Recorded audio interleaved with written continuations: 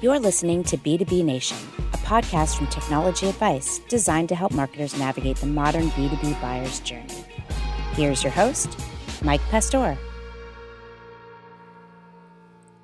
Welcome to B2B Nation. Is your organization practicing inbound marketing? I'm sure it is. Inbound is one of the most effective and efficient ways to grow your pipeline and turn your website traffic and social media audience into customers. If you're doing it well, of course. I'm Mike Pastor from Technology Advice. In this episode of B2B Nation, we're going to dive into all the facets of inbound marketing with Andrea Moxham, the founder of Horseshoe & Co., and a practitioner of all things inbound and HubSpot. If you're interested in inbound marketing, need help with your inbound marketing, or you're always looking to learn new things about inbound marketing, this one's for you. We're going to talk content, forms, chatbots, social media, and more. Grab your notebook, put a finger over the pause button, and let's talk inbound with Andrea. Andrea Moxham, thanks for being on B2B Nation. Why don't you take a minute and tell us who you are and what you do? Sure. I am the founder of Horseshoe & Co. So we help businesses leverage the power of HubSpot and marketing automation to generate more awareness, leads, and customers. All right, so today we're going to talk about inbound marketing and lead magnets, and let's just get everybody on the same page. How do you define a lead magnet? You know, it's funny that we even still use this term as marketers. I think it's just such a backwards way to think about a marketing strategy. I guess, in essence, a lead magnet is really anything that you're providing to a user in exchange for their contact information to get in touch with them later on. I think the definition of a lead magnet probably has room to improve, but I guess technically that's the way that I frame it, is it's anything that you're giving away in exchange for someone's email address, essentially. Right. So the way the game has been played for years, as we all know, is papers, tools like online calculators, things like that, virtual events, etc. Fill out your form, get access to it, and then we all sort of make this deal. We now have your info, you have the information. Let's see if we can get to the point where we work together. Exactly. Yeah. And I think it's the reason why it's such a backwards way to think about inbound marketing is because it's so marketer driven and not customer driven. And, you know, if you're not new to inbound marketing, you know that the entirety of that strategy is putting the focus on the end user, the customer. And even calling it a lead magnet, you know, it sounds like, well, I'm just going to create anything in exchange to get your information. Really has nothing to do with the value that you're providing. So I hope that we can ditch that term maybe with 2020 and replace it with something a little more user oriented. But the notion, I think, is still relevant. Just maybe it needs a new term. Right. And I think it also, it puts the focus on that piece that you're going to give somebody for their information, but getting them to recognize that the piece even exists in the first place is a huge part of inbound marketing, whether that's SEO or email. However you are making them aware of its existence to begin with, the content can be great. You can have a very powerful lead magnet. If no one can find it, doesn't make a difference. Exactly. Yeah, it's almost like the mid inbound stage. I think when a lot of companies are getting started with inbound marketing, they're like, okay, so we just need a lead magnet. We need like something slapped together in a PDF that we're gating, you know, making available for download. And then we're doing inbound, right? That's it. We're done. But there's just so much more to it. So let's talk about content creation. It's a space where I spend an awful lot of my time on the content team at Technology Advice. And I've been doing this for a long time, certainly over a decade at this point, working with all sorts of companies in the B2B tech space on basically developing lead magnets, papers, webinars, etc. So I have like a list at this point, right, of pet peeves. Let me throw one out there, and then you can throw one of yours out there, because we were talking beforehand. I think we both have, it's like the anti-Santa Claus list here. One of my big pet peeves with content creation is lack of differentiation. Everybody in a space is talking about the same thing, and you're not making your brand stand out. What do you got? Yeah, totally. I think I can piggyback on that one and speak to the lack of personalization that goes into content nowadays. I think going on that notion of what do we need to do to get started with inbound marketing, just create the content and then we're done is the way that a lot of businesses approach content nowadays. But businesses and marketers kind of fail to recognize like the unique personas on the other end, the receiving end, and just kind of slap together content that they think is going to resonate with their entire audience without really personalizing it. So that's something that drives me nuts, is just creating content really for the sake of creating content. My next one would probably be content by committee. And I see this a lot where the team putting together content is 10 people, 8 people. And my analogy here is always the State of the Union. For those of you who aren't in the United States, every year the President of the United States has to address Congress and the nation, usually does it on TV. And no matter who the president is, it is the worst speech you will ever hear, because it is not a speech. It is a laundry list of things to check off to please different constituencies and special interest groups. And that's content by committee. Let's make sure that this guy in product marketing is happy. Let's make sure that this person in communications is happy, and so on and so forth. And then when you go to read the final piece, you get the State of the Union. It's like a paragraph for everyone. That's a good one. I mean, I'm not in the US, but I think the same concept applies here in Canada. Another one of my pet peeves is not having a call to action at the end, or, even at the beginning or midway through your content. Like if you're creating that content with the assumption that someone is actually reading it, it's not enough to just have them read it and sit with it. You want them to actually take an action, and rarely do you actually see the content creator making that ask, telling them what to do next. It's almost like having a phone call with somebody who asks you a question and you just hang up without saying goodbye or scheduling another call or thanks for your time, nothing. It's just a very abrupt ending with most content nowadays. Yeah, we've actually experimented with putting calls to action in the beginning of the content, given content consumption habits these days and how people skim or don't spend a lot of time with the content. If you read the first page and you're interested, in my mind, to take the next step, I want the next step to be right there. I'm not going to make you or count on you going to page 8. You get interrupted by the phone, by Slack, by whatever messaging program you use. If the first page is as far as you get and you're interested, I want you to move on that. I like to flag emails that I get from brands, even very small companies that are doing content right. And I've flagged quite a few lately where they use pre-PSs. So, sometimes you'll see in emails, the PS is kind of buried in the call to action is kind of buried in the PS of the email. So you read the content, or you're supposed to, you get to the bottom and that's where it says, hey, want to know more? Book a call with me. I'm seeing marketers putting that at the very beginning of the email, like probably before even addressing the reader, which is kind of in line with what we're talking about. Is if you don't read anything else, at least you come away with knowing exactly what I want you to do next. It's the TLDR, too long, didn't read. Yep. Of a business email. That's great. I think the other pet peeve, and it's kind of a no-brainer, but we still see it a lot, is too much marketing. Too much marketing in the piece, making it about you instead of about the prospect or the customer. One of the things I encourage some of our clients to do here is use second person. Talk to people, not at people. I think that subtle difference actually makes a big difference in how people relate to the content.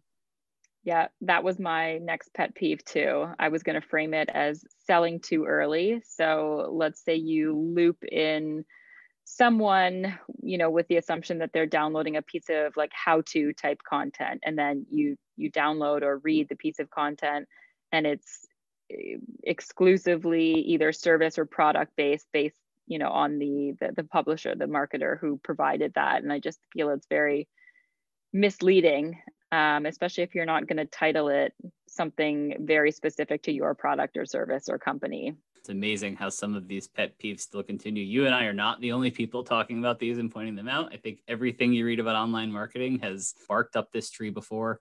So let's talk about inbound strategies more broadly. So we did a survey at the end of 2020. We surveyed about 100 B2B marketers about their top revenue generating tactics. Inbound was clearly the winner. But we also gave them a list of challenges they face, like difficulty building pipeline, generating enough quality leads, building brand awareness. And nearly 20% of the respondents said they faced all of the challenges that we gave them to choose from. So inbound is their top tactic in generating leads, but it doesn't seem to be helping a lot of them overcome the challenges they have. What do people get wrong about inbound marketing other than the content part, which we already covered? I think primarily, and this is a challenge we see with every client we work with, is not giving clear opportunities for people to convert. And it doesn't just boil down to, burying forms on your website, but even cross channel. So you could be blogging and podcasting and engaging on social media and generating all of this awareness, and you're bringing people to your website. But if you're not giving them the opportunity to give you their contact information or to have a conversation with you, that's on you. I mean, that's ultimately why I think a lot of inbound strategies fail. So burying forms is definitely a common denominator in these inbound mistakes. I think if you've got one form hidden on your contact us page that someone's probably not going to click as soon as they land on your website, they want to browse around, depending on the channel that they came in, they want to see what you do, what you offer before just clicking the contact us page. So if while they're browsing, give them the opportunity to convert. If they see something that they're interested in, whether it's a piece of content or, they want to subscribe to get more helpful tips like this, like give them that opportunity and make sure it's super clear. I think that's one thing that a lot of businesses miss out on. And the other that I was speaking to briefly was not using a cross-channel inbound strategy. So kind of some of those tactics that I just talked about, like blogging. Let's say you put a lot of focus on SEO and blogging. We know that that's not enough. We know that you need to be showing up on other platforms. You need to be showing up where your ideal customers are spending time. So if that's social media, if that's LinkedIn, you need to be spending time on LinkedIn and kind of using it to cross promote everything that you're doing in your inbound strategy to make sure that you are kind of approaching inbound in a more cohesive strategy rather than just putting all your eggs in one basket and going after one of these tactics. So that's what I see, I think, for the most part, is where businesses that are trying to adopt an inbound strategy fail. I think the other is there's saying that you're doing inbound marketing and, working on all of these tactics, even if it is cross-channel, but failing to take into consideration how important the customer is and what their pain points are.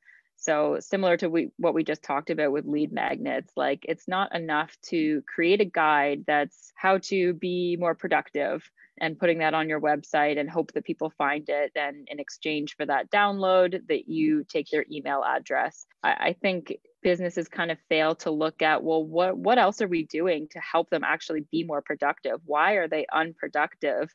And drilling into those pain points and kind of creating an inbound strategy that centers around helping them and not necessarily just selling. So I think businesses are quick to say, yeah, we do inbound because we do blogging and we're on social media, but I think they don't really recognize, well, what are we actually doing that's helping them overcome that pain point, that challenge before selling anything. You mentioned cross-channel, and totally agree, right? You've got to get out there on social. Is there a danger that people do the opposite of putting their eggs in one basket, that there are so many social networks, and if you throw in YouTube and LinkedIn and Facebook and Instagram and Snap, you spread yourself too thin? Totally. Yeah. And I think it's important to test out those different channels, especially as new ones surface, because it makes sense to double down on the ones that are working, but you're only going to know what's working by actually experimenting. So we're going through this experiment internally right now. We're trying out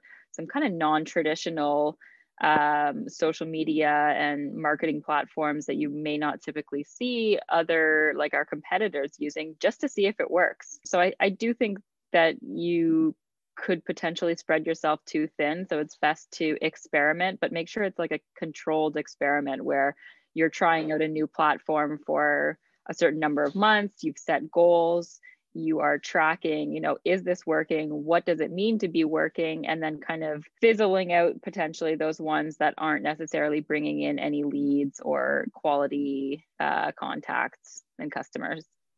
And what about the forums? That you brought up a very good point that you can't have one contact us page that allows people to contact you. You might have specific forms for specific pieces of content for those lead magnets that collect maybe different or maybe more information than your standard contact us form. What's the best practice on forums? I've seen many sites with a form at the bottom of every page. Is there a best practice on how many opportunities you should give people to contact you as they peruse your website? What I'd love to see is if there was like a sticky form on every website. So maybe it's there like somewhere towards the top. So you're given that opportunity early on, but it doesn't mean that you're overwhelmed. It kind of just sticks with you as you navigate around the website. So you don't have to go looking for it again, but it's not so intrusive that it's like a pop-up where you can't see anything and you're trying to get out. Yeah, I think forms are another actually area where a lot of businesses don't use them to the capability that they could be, especially when it comes to like qualifying leads. We hear a lot of clients say, oh, well, we have all these practices in place where if we get a new lead, we now have to kind of vet them, whether that's over the phone or sending them a follow-up email.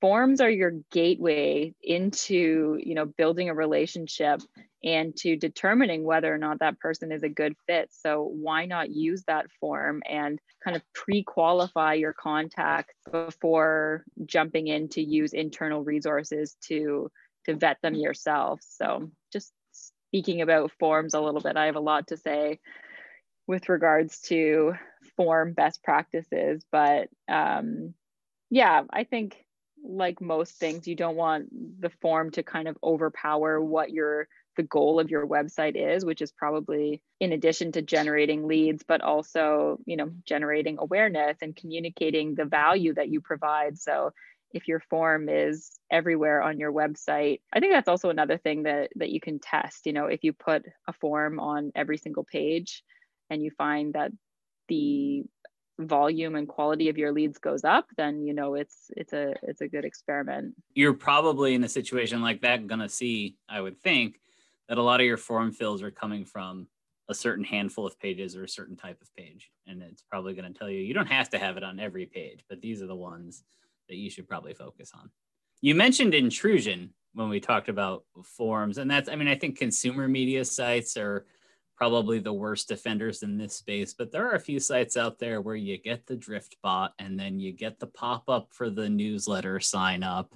And then you're talking about the form for the piece of content or the contact us form. So you could definitely overdo it. Yes, you absolutely can, especially if you're not mindful of, like you said, like layering on these different types of pop-ups. I was on a site the other day where, like you said, I got the chat bot and then I got the subscribe. And then there was one of these super horrible, like spin to win type pop-ups. I'm sorry for anyone that's listening that has one of these on your website, but it just felt super out of place too. This was like a B2B service provider website. And I was like, what am I spinning to winning here? But yeah, you can absolutely overdo it with pop-ups and intrusive type lead generation tactics. What is the best length for a form? What plays into that? Because certainly I think a lot of people want to capture an email address, right? It's an easy win. People will give up their email address even if they have like a separate free webmail account where they send all of their promotional content. But you also see these like 13 field forms with all these detailed questions about your pain points and your challenges, all of which is great information. But again, there's the balance.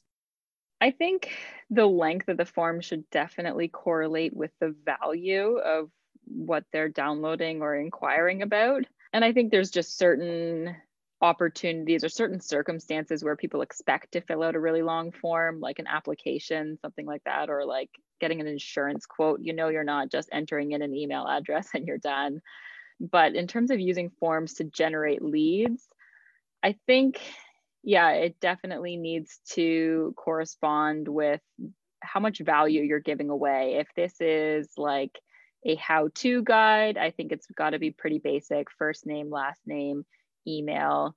So instead of focusing on like what questions, what I like to do is focus on how are you actually going to use the information that you're collecting at this stage in the buyer's journey. So for example, if you're asking someone to subscribe to your newsletter and you're asking for their phone number, I like to stop and think about, are you actually going to use that phone number? Are you ready to pick up the phone and give that person a call? Are they ready for you to pick up the phone? If not, don't ask that question. And I think another opportunity to reduce the number of forms is, obviously I'm a little bit biased, but using a tool like HubSpot that has AI built into it, especially for B2B marketing, it's super helpful because what it can do is if the person enters in a company domain, so like a non-Gmail or Yahoo, they enter in their work email address, what HubSpot can do is crawl the domain to bring up some really valuable insights, like what their annual revenue is and where they're headquartered and how many employees they have. Super valuable things that you would probably ask on a form, but now you don't need to because it's collecting it for you. So that's another opportunity, I think. And just being strategic about the types of questions that you ask. So again, like I said, recognizing what are you doing with that information. And I also see a lot of businesses, they'll kind of ask for like duplicate type questions. So there's no sense in asking for someone's work email, but also asking for their company domain, because you can achieve both with asking for a work email address, or even things that you could probably research on your own. Yeah, I don't know that there's a rule in terms of this is the number of form questions you should be asking, but something like a consultation or like a contact us definitely warrants asking a couple extra questions, because the person on the other end, I would think, expects to. But for, as we talked about, lead magnets, like downloadable content offers, I think it's probably wiser to stick to the basics. Especially if they're kind of top of the funnel, like checklist, how to type downloads. The to gate or not to gate content conversation has been going on for a long time, right? Yep. What do we do in a world where we see the willingness of people to fill out registration forms fall? Like, so what's the tactic to use? It's probably not a secret tactic anymore. What I'm seeing some smart marketers doing is eliminating forms and giving away the content for free, but creating chatbots specific to that piece of content that the person is viewing, which pops up as they're reading it. So let's say, using the same example of how to be more productive, the chatbot would ask questions to the reader specific to that piece of content. So, hey, how are you making out today with your productivity? Hopefully this guide is helpful. I'm here if you have any questions. And that's kind of their gateway into starting a conversation, but not necessarily centered on, in order to talk to anybody or even access this, you need to give us your email address. I would love to see more marketers doing this, including our company. How do you think chatbots have changed the game with inbound marketing? I think they've had positive and negative implications on marketing and sales. On the positive side, it's given people more options to communicate. I use chatbots all the time because I'm usually multitasking. I don't feel like waiting on hold. I got like 100 tabs open. So if I start a chat with someone, ask them my question, and then I can kind of carry on, but get that answer as soon as it's available, as opposed to, having to go back and check my email later. So it's given people, it meets customers and people looking for answers or support, another avenue, another channel. But at the same time, on the negative implication side, I think it's created a lot more impatience because if you've set up a chatbot that isn't really a live human, but you expect it to be because you've got a question and someone has told you that they're available there in your right-hand corner, and then you ask your question and you've got to wait, it creates kind of a negative experience, I think.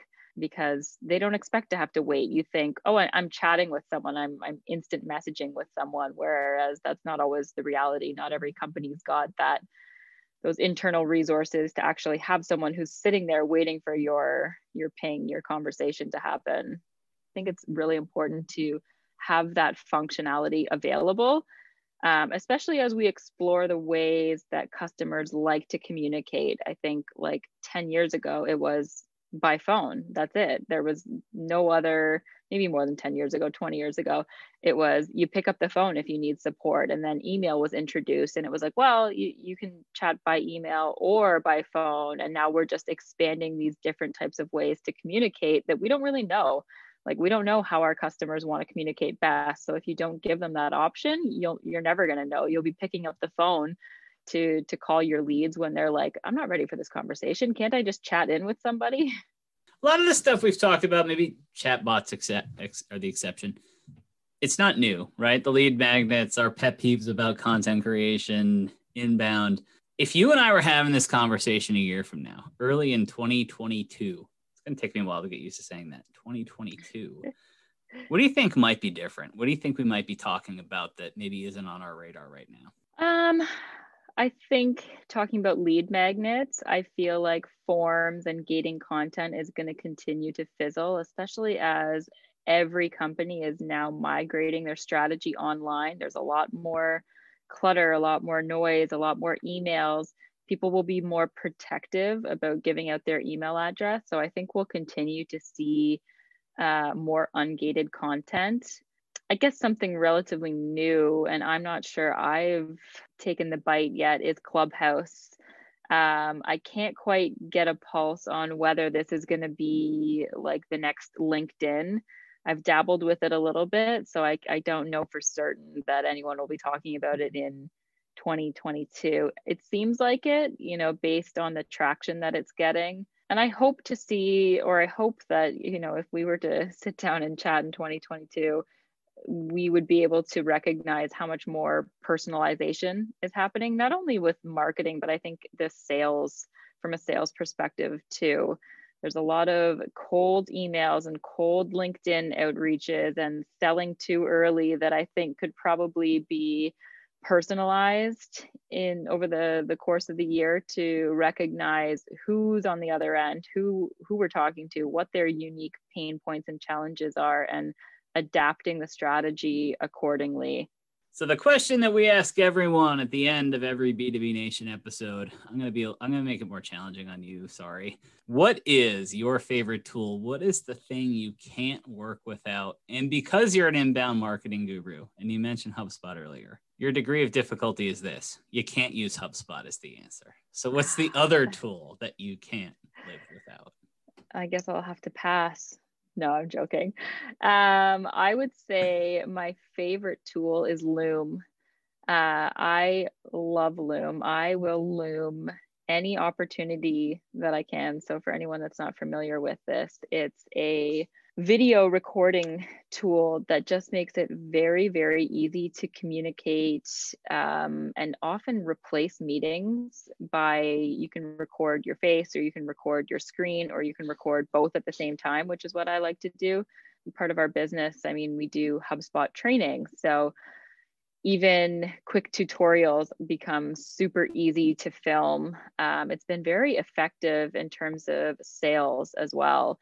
I think it's easy to get caught up in this. If you're in sales, it almost becomes like a routine task to follow up with your leads. So you just send off either like a canned or templated email that's, hey, just checking in here. But as soon as you introduce something like a Loom video, where you are personally reaching out to this person. And sometimes what I like to do is make sure that, because when you send a Loom by email, it includes a little thumbnail in the body of the email, but usually it's just your face like mid-sentence and you look kind of silly. So making sure that there's something on that thumbnail that helps the recipient recognize that, hey, this is a personalized video. It's not just something that they grabbed from YouTube.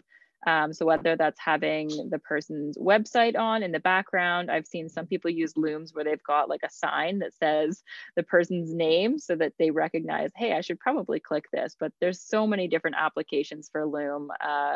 Training, I'll have clients that say, can you help me with this? Can we hop on a quick call? And I say, we don't need to, because I'm going to explain it right here in this Loom. And it just saves a ton of time. So it's a project management, a productivity, a sales, a marketing tool, business tool. It covers so many bases. I love it. All right, Andrea Moxham, thanks a lot for being our guest on B2B Nation. Thank you so much for having me. That'll do it for this episode of B2B Nation. Thanks again to Andrea Moxham, and thanks again to Technology Advice friends and colleagues, Amy Dunn, Sarah Wingate, and Emily Whalen. When we're not doing this podcast, we like to rock out to the theme song. It's composed by Mnemonics and the Guild. We'll see you next time on B2B Nation.